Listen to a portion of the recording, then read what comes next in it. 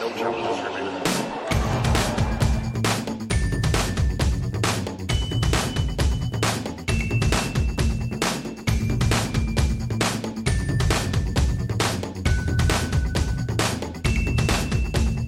Welcome to No Challenges Remaining, live once again from the Australian Open. I am Ben Rothenberg here on the second Friday night of the tournament after the second men's semifinal has just ended. So we have our two finals set for this Australian Open. We have the women's final between Sofia Kenin and Garbiñe Muguruza, and our men's final between Dominic Thiem and Novak Djokovic. And to discuss these two finals with me, two of dear friends of the show, both repeat guests on the show, and dear friends of mine everywhere they come together, Matt Chalope and Nick McCarville, both of whom are working here for Tennis Australia at this tournament, right? Yeah, I was doing World Feed for Tennis Australia, and now I'm covering the wheelies and the juniors for the ITF. And Matt, your role here? Yeah, quickly? I'm working on ausopen.com as part of the writing team. Tremendous. Well, we're very happy to have you both here. Let's start with the women's final, which will be coming first on Saturday. As we must. As we must.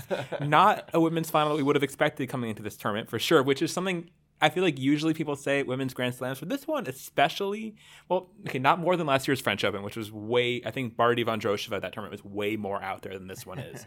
But still, this one's pretty out there. Number 14 seed Sofia Kenin playing against unseeded Garbiñe Muguruza, ranked 32nd, obviously a known quantity, Garbiñe Muguruza, and someone who I think a lot of us were buying stock in, metaphorically, with how her offseason was looking, reuniting with Conchita Martinez, her coach, who everyone was kind of shipping them together for a long time to be back together. Just thoughts on each of these finalists. So let's start with Kenin, Nick. Yeah. What do you make of Kenin's being in this final? Which, I mean, as Americans, we can say, I was talking to somebody, I think she's probably like the sixth best known woman in American tennis right now. Well, by popularity, yeah, 6th or 10th or Maybe. wherever you want to put her. Definitely not in the top 3. I think, but I also think when you look at her tennis form in the last year and a half, this is actually not that big of a shock. I know it is generally a shock, but Sofia was playing standout tennis last year. We saw her beat Serena Williams at the French Open. We saw her beat Ash Barty in Toronto. We saw her have a good run at the U.S. Open. Yeah. 3 titles, Shenzhen alternate. I mean, she did some things. Yeah, totally. And also 5 top 10 wins as well last year. Yeah. So ticked a lot of boxes in her progression. She loves a big stage. Sonia. Her nickname is Sonia. We should clarify that. It's confusing because it's just one letter different. But yeah, anyway. The thing that really sticks out to me is she played on the U.S. Fed Cup team in Prague in 2018 when I was there, and she played 2 really good matches, both of which she lost. She battled, though. She battled in front of 13,000 fans at the O2, Czech fans. And that, to me, I think Kathy Rinaldi, chose her over Danielle Collins, who was much higher ranked at that event. And I think that, 14, 15 months later, we're seeing her sort of come into her own. And she has been fantastic this tournament. She ended the run, obviously, of Coco Gauff. And she's just been on a total mission. She ended Ons Jabeur's run, and then, of course, ends, I hate to say this in front of Matt Chalope, but ends Ash Barty's run as well. And she plays with these blinders on. That low visor is almost like a physical blinder. I made the same comparison. Yeah, it's like a racehorse. Just the blinders are on. She's just focused on the task at hand. Nothing bothers her. That French Open win she had over Serena, the crowd was really kind of egging her. I mean, because they were not into her sort of very... I don't know what word is, presumptive, like mark checking and mark circling, that just kind of rubbed the crowd the wrong way. But Kenin was not bothered at all. Muguruza, Matt, is someone who I think that we like is. She should be at this stage. Yeah, we're not surprised tournament. by her ever kind of doing anything. She's one of those wonderful modern women's tennis players where they can win the tournament or lose first round to a qualifier from a country you've never heard of, and neither is surprising. And Muguruza looked like she was going to lose first round in this tournament when she lost the first set 6-love to Shelby Rogers. Yeah. And she was going through illness. She pulled out of Hobart the week before with a viral illness and did not look well. That was not a pretty match at the beginning. Somehow turned around that match to win the next 2 sets, 6-1, 6-love, or 6-love, 6-1. I can't remember what order, but that was a very surprising result. And then got herself into the tournament, had 2 days off, felt a bit better, survived Tom Lanovich in 3 sets Yeah. at Rod Laver Arena, which was a really good second-round match. Tomljanovic has been in quite Should have good been a form. night match. I would say that would have been a perfect night match anyway. But it was a great test. Yeah. And then the first time I properly watched Muguruza was when I covered her in the 3rd round against Svitolina. And that's when she went from Muguruza to Muguruthless. And that was... it was brilliant, though. It was brilliant. She hit... the 31 winners and 9 unforced errors. Yeah. It was the most brilliant display of tennis. And Svitolina didn't play that badly. And Got blown out off she the got court. blown off the court. And then ever since then, Gabi has not dropped a set. She's gone and beaten Kiki Bertens in the 4th In round. straights. She beat Simona Halep in the semi-finals. In the quarters, she beat Pavlyuchenkova. Pavlyuchenkova. Not an easy match with how well No. Pavlyuchenkova was playing. But the reason I jumped forward to Halep was because that's a 3rd top 10 Yeah. win in this week. Yeah. And she'd only had 3 top 10 wins all of last year or Yeah. something. Yeah. It's incredible. I mean, Muguruza, like, I remember talking about her when I did the most influential women of the decade show. I had my sort of blurb for her because I put her in there. It's like Muguruza not breaking through and fulfilling her full potential. I thought was one of the big stories of the last decade because when she is that good, she is that good. Yes. Like her upside is so big, and you see her really turn it on here, and her like intensity level has been scary. I mean, like she beats Halep, very hard fought semifinal, and like does not smile, does not crack a smile, just like on to the next, like on a mission. We're not done here yet. And just I'm very curious to see if she does win this tournament, what her reaction will be, if there is this sort of catharsis moment for her, Like a because release. she's been through a lot. I mean, in her career, ups and downs. Obviously, people for a long time watched the Sam Sumik partnership with sort of unease for a long time, and now she's back with Conchita, and she seems like she's in a good place. But in her press, she's not saying much at all. So I'm curious to see what she does after this. Also, including just once match point lands either way in this final, what her sort of emotional release, like you said, is. Yeah, I mean, I feel like it would be big, especially if she wins. I think the Sam Sumik thing we were discussing in the press room for a long time, and people out on Twitter, people knew that wasn't a great setup for her in the latter stages of that situation. I think Garbiñe finally figured out for herself. I don't have intel as to how that ended, but to end that and then to actually go to Conchita, who had really helped her win that Wimbledon title. I mean, she was still working with Sam officially, Sure. but Conchita was there day to day, and she seemed like in such a good mood at that tournament too. Conchita was her coach Yeah. at that tournament. Yeah. Sam was back home, and no, listen, I don't. Who knows? I also think that she probably feels like, that she's been burned in the past, and she became this megastar, world number one. She's huge in Spain, and I think she's keeping things really close to the vest. So I don't know if we're going to see a huge release from her should she win, but her tennis has been absolutely standout, and there's no denying, like Matt's saying, that she's playing much, much better, more determined tennis than she did in 2019. And it's such an attractive brand of tennis. I think that what I'd forgotten watching her, because she hasn't been at her peak probably since 2017. Yeah. Just how many weapons she has and just how much of a complete game she has. Her All-court serve is player. brilliant. Yeah, the all-court player, her willingness to come to the net, and she's so successful when she gets there. She's winning something like 75 or 80% of her net points across the course of the tournament. Like she picks the right ball to come in on. Her shot selection's excellent. She's playing with clarity, and you just see what she can do. And I've just thought it's been really, really kind of heartening to see her resurgence, because I've always been a big fan of just watching her play from a tennis fan's perspective. It's such a nice style, but it had been absent, and it wasn't with the same intensity either. So it's been really, really good to see that. And now she's going for the three-quarters of a career slam. If she does that, she's won Grand Slams on all different surfaces, and she's putting herself into the position to be one of the greats. No, absolutely Hall of Fame lock if she wins the match tomorrow for sure. Last thing on this match, what do you expect from Kenin in this match? What do you think? Kenin had never made it past the 4th round of a Grand Slam before this tournament here. Only had to play 1 seed on the way to the final, which was Ash Barty, the number 1 seed, and I thought was so impressive in that match with her poise, with being able to sort of adjust and have good tactics to match her. I mean, her father, Alex Kenin, said they had a plan, like he was watching Barty footage before that match and had like they played Barty 4 times last year, and so seen a lot of her, but he said something clicked in terms of like game planning, which was early on. I felt like Kenin was more ahead in that match than the score indicated, and then she just kind of played the big points better in the end too. But I'm curious. We don't have a lot of data on Kenin. We don't know Kenin particularly well for being a top 15 American, really. Yeah, right. What do you think we can expect from her, and do you think she can win this match? Well, in case you guys in case you missed my interview on Sports FM in Perth this morning, I found myself telling the Perth hosts, who actually knew their tennis really well, by the way, that Kenan's going to win the tournament. Okay. It just kind of like came out of my mouth, and I was like, well, I guess I'm sticking with that. But I say that, and I actually back that because I don't think she's going to be faced. She has the blinders on, and we got actually 3 touch points today. We had Alex Kenin in this room. We had Sophia. I went and kind of listened in on some of her TV interviews she did next door.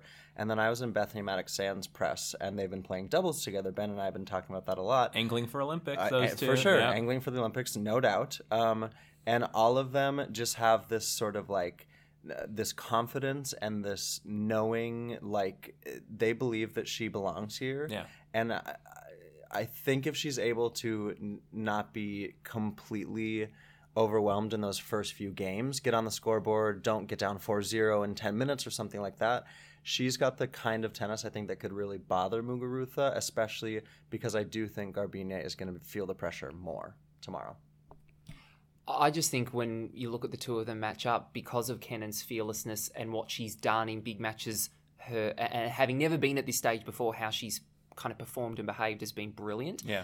And I think Muguruza is built for the big stage and has been to this point before. I don't think we're going to get a case of one of the players freezing up, which can happen in a Grand Slam final. I actually think the matchup will be great. I think they'll both come to play. I think they'll rise to the occasion. And I think that actually it has the foundations for a really, really good Grand Slam final, even if it's not expected and maybe the crowd don't know Kenin as well. Yeah. Because obviously the Australian fans were probably imagining they'd see Ash Barty in the final. Yeah. Would have loved that.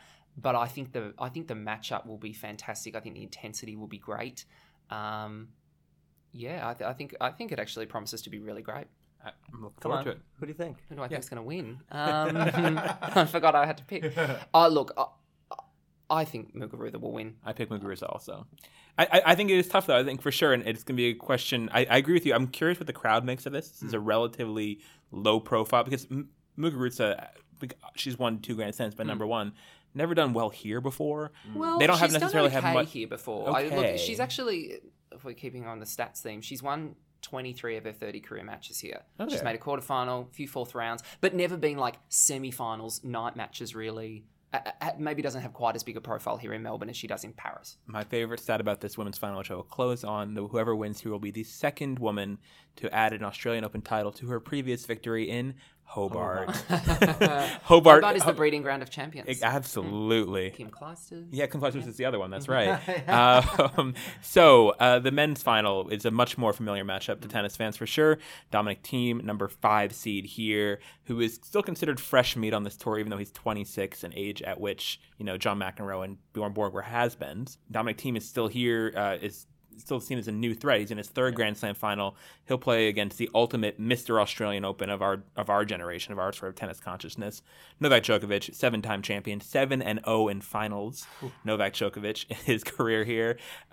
This match, what do you expect from this? I'll start with you, Matt. What do you think we'll get from this match between Dominic and Novak, who've played each other plenty and had results go both ways? Yeah, I think I was really interested to watch tonight's semi-final with Thiem and Zverev because I thought if Thiem got through, he would have a better chance against Novak than Zverev might. I think so too. I don't know why. I just think maybe it's the extra power and maybe the extra athleticism which you need to play against Novak. I think Thiem's increased success on hard court in the last 12 months will play a big part in this. And in their most recent meeting, wasn't that at the ATP Finals? It was that brilliant match on, I suppose, a similarly paced court. Maybe London was a little quicker, was indoors, but that's a really recent meeting between the two on a surface that would favour Novak. Yeah. That Dominic played great tennis in that. And Dominic getting his hard court groove lately. Yeah, and it's been really amazing to see. And what he did to Rafa, I think, is such a confidence builder. It is such a big ask to beat Rafa and Novak in the one tournament. But I just think it's felt like in the last couple of years it's been like Thiem's time, and then he's been building. And, he lost to Rafa in that French Open final in straight sets. Then he won a set, and then he also took Rafa to 5 at the US Open. He's been building, and then he beats Rafa here. Like, it just feels he's taking all these steps towards progression. I don't know. There's just something kind of irresistible about his rise. I have pity for Dominic in that his 3 Grand Slam finals have gotten to be against Rafa in Paris and Novak in Melbourne. That's like the hardest draws you could get. What do you think about this match? And do you think that Team, is there still this sort of big wall between the big three and everybody else when it comes to these matches? Because certainly we haven't had a new Grand Slam champion since 2014, Marin Cilic, U.S. Open. Been a while. Hey, Marin. Listen, I like your mention of Rafa and Roland Garros because to me, the Australian Open for Djokovic is starting to feel like the French Open for Rafa. I know it's not. Listen, I know it's not quite to that level, but the way that Novak is able to handle people on the surface, the depth of his shots, the consistency of his ball, he's been serving consistently bigger this tournament, which I think is really huge. I was just looking at the numbers from the ATP finals in November, and Dominic, if you guys remember, he was walloping the ball, hitting it as hard as he could. Ball bashing purely. It was, but it was brilliant. And Novak actually didn't serve well in that match. Domi broke on all 4 of his breakpoint chances. He had 4 breaks in the match. So, just looking at those tiny little things, because that Djokovic's camp will be doing all of that, I think I really agree with you guys. Like, I think Dominic definitely had the better chance versus Sasha into the final against Novak. I don't love the schedule here. I think it's quite unfair that he has 24 hours less than Nole to get ready for the final.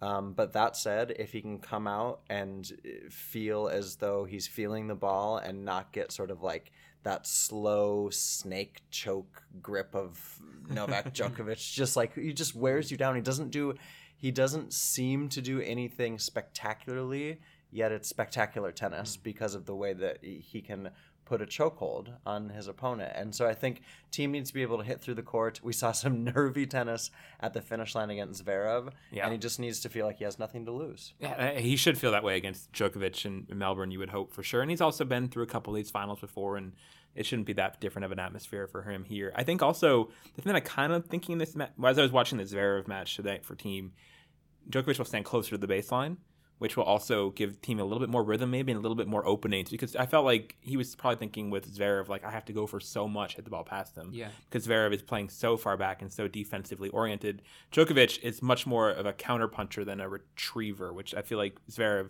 at his default is kind of a retriever. And maybe that'll allow for team, because team has had wins against Djokovic before, beat him at the French Open. That win, I think, will help, ending Djokovic's second bid for a Nole slam or whatever you want to call it. And I think this match could be interesting, and I'm just also glad to see a new matchup in a Grand Slam final for the second time in a row.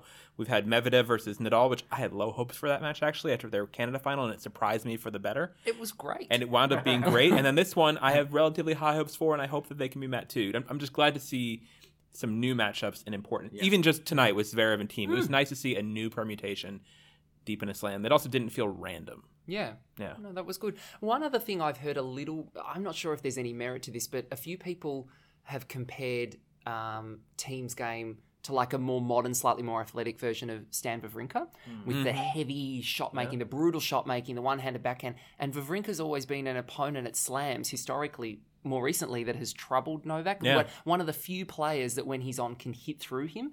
He's not exactly the same as Wawrinka, but it's that kind of approach, as you said in London, like that brutal ball striking and just teeing off. If he gets into a groove with that and starts landing those kinds of shots, maybe it's that kind of game style that we've seen Novak a little bit more vulnerable. But we don't know. I don't know. Yeah. That could just be another part to the matchup. No, I totally agree, and I think Nicolas Massou has been huge for team. They've been together now for a year. And no one expected Domi to win his first Masters 1000 at Indian Wells. No, yeah.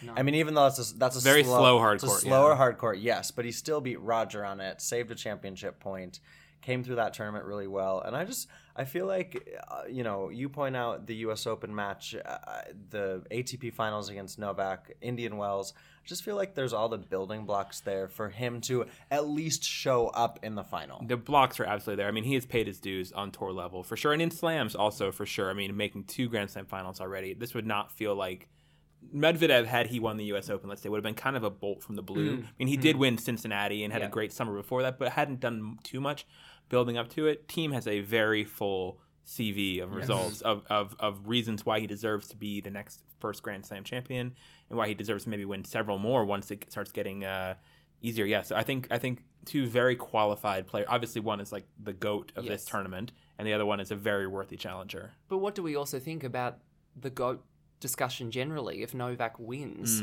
on Sunday night, he goes to 17 major for the slam titles. count. I mean, that's the big one. This is huge. Every time Novak's in a major final now, he closes the gap on Rafa and Roger ahead of him. Then, if he wins and it gets to 17, the three of them are clustered within. What is Roger on? 20? Within 3. 2019, 17. It's incredible if that was to happen. And that brings a whole other narrative going forward for the rest of the year if Novak was to win in Melbourne. Novak can tie it this year. Just calendar slam it and just tie it this year. Yeah. Golden Slam. Golden Slam. You know he wants... I picked him to win in Tokyo for sure. Okay. Because he still doesn't have an Olympic I love that gold. you're already making Tokyo picks. Well, we had to for ATP. We had to for ATP Tennis Radio. Okay. So, and also, I did pick Sophia Kenin to win the women's title. Just throwing it Gold medal out there or here? again. Oh, No, the here. Australian Open. Yeah. Just for When? just 2 minutes ago. Okay. Yes, Sure. earlier in the podcast, Sure. yes. I was going to Sorry, say. That was Talking meant to be a Tokyo. joke, by the way, and both of you totally blank-faced me on it. But Anyway, whatever. on that note, maybe we should end this. Any other last thoughts on things that, we'll do a more full wrap show, me and Courtney, after the tournament ends, but other one little thing you've enjoyed the second week of this tournament, maybe that, Nick, go ahead. Yeah, no, I mean, I've had the great opportunity to do World Feed commentary here, which was awesome. Good career building in air quotes that you guys can't see. But I've had a really great time covering the wheelchairs and the juniors. Yeah. And, for us I follow with you guys in the sphere of we cover big tennis, we cover the slams, we cover the big stars. But we all get to dig into the stories now and then, and it's really been inspirational and fun to talk to the juniors and the wheelchair players and these human beings who are out there like working their asses off. Yeah. And tonight, a couple of the junior boys lost the doubles, and one of them was sitting courtside sobbing because you come all the way down to Australia, put all of it in, and there's a young lady who's 14, Victoria Jimenez from Andorra. Seva. Yeah, she's the youngest player in the draw. She's the youngest Grand Slam finalist since Coco Gauff won the French Open in 2018. She's from Andorra. Her dad was world number 505 in 1999. Okay. And she's been fantastic to talk to this week. She speaks 5 different languages, I think, as you have to in Andorra. Naturally, yeah. So anyway, that is kind of a little cheesy spin on what I've enjoyed. I really love doing my Dylan Alcott story I did here last year, just diving into that world and getting, which obviously these big stories can pervade and dominate, but yeah. Good point there. Matt, for you? Look, it's probably obvious from a patriotic point of view, but seeing how Ash Barty has performed this tournament has actually been really exciting for us on a number of levels. We haven't had an Australian go this deep at Melbourne Park since Leighton Hewitt made the final in 2005. I loved your stat about the quarterfinal thing. Yes. Can you tell people that stat? Yeah, so the no Australian player since the tournament had moved to Melbourne Park in 1988 had made more than one singles quarterfinal, man or woman. So Leighton, when he made the final, he'd never gotten past the fourth round any other year. Pat Rafter made one semi-final, never passed the fourth round any other year. Alicia Molik, Sam made the fourth round a few times, never made quarters. Alicia made one quarterfinal. Nick Kyrgios made one quarterfinal. Casey in 2015. made a bunch of fourth rounds, but yeah. never. So it was huge. So when Ash beat Petra Kvitova, when Ash beat Alison Risk in the fourth round, she became the first player to make 2 quarterfinals at Melbourne Park. That just shows what the pressure's like here, clearly. But we hadn't had a female perform this well here since Wendy Turnbull in 1984, back in the tournament's Kooyong days. So Ash was breaking new ground for women at Melbourne Park, playing as the top seed with an enormous amount of pressure and expectation and visibility on her. The joke was that you couldn't walk around anywhere in Melbourne without seeing her on a billboard or a bus shelter or on a TV commercial. Yeah. And she performed really admirably considering all of that. I thought, she'd like to have the Sophia Kenin match again probably, but to make the semi-finals with that kind of spotlight on her, I thought was great. And it gave a real local excitement to the tournament that we haven't had for a long time. And it was great. Thank you, Matt. Thank you, Nick, for being on here. Thanks, Ben. Do a quick sign off. Thank you guys for listening to No Challenges Remaining. If you want to follow along and you're not listening, you can do so by following us on Twitter at @NCR_tennis. Also send us an email, nochallengesremaining@gmail.com. We are also, news for you people who maybe saw it already this evening, we have a Patreon now that we just started a couple hours ago. I think we launched it. So we have 4 Patreon backers already. They will get their shout outs here on the show. Lori Porter, Dermot Harkin, Jeremy Blackstock, and Kate S. Our first 4 Patreon backers, and we thank them very much. And please check out our Patreon, which is patreon.com/nochallengesremaining, all one word, to see our 5 tiers of options there. And we appreciate any support you might give us there. We'll see you guys after the Australian Open is over. G'day means goodbye. What's our song to sign out? I don't know. What do you want? I don't know. What do we Land want? Down Under. Oh, That's fair. Come on, Matt. Oh no, I don't. Kylie, I don't have something Kylie. Oh, Kylie's good. Kylie. Yeah, sure. Okay, pick a Kylie song. Kylie it is. Bye, guys.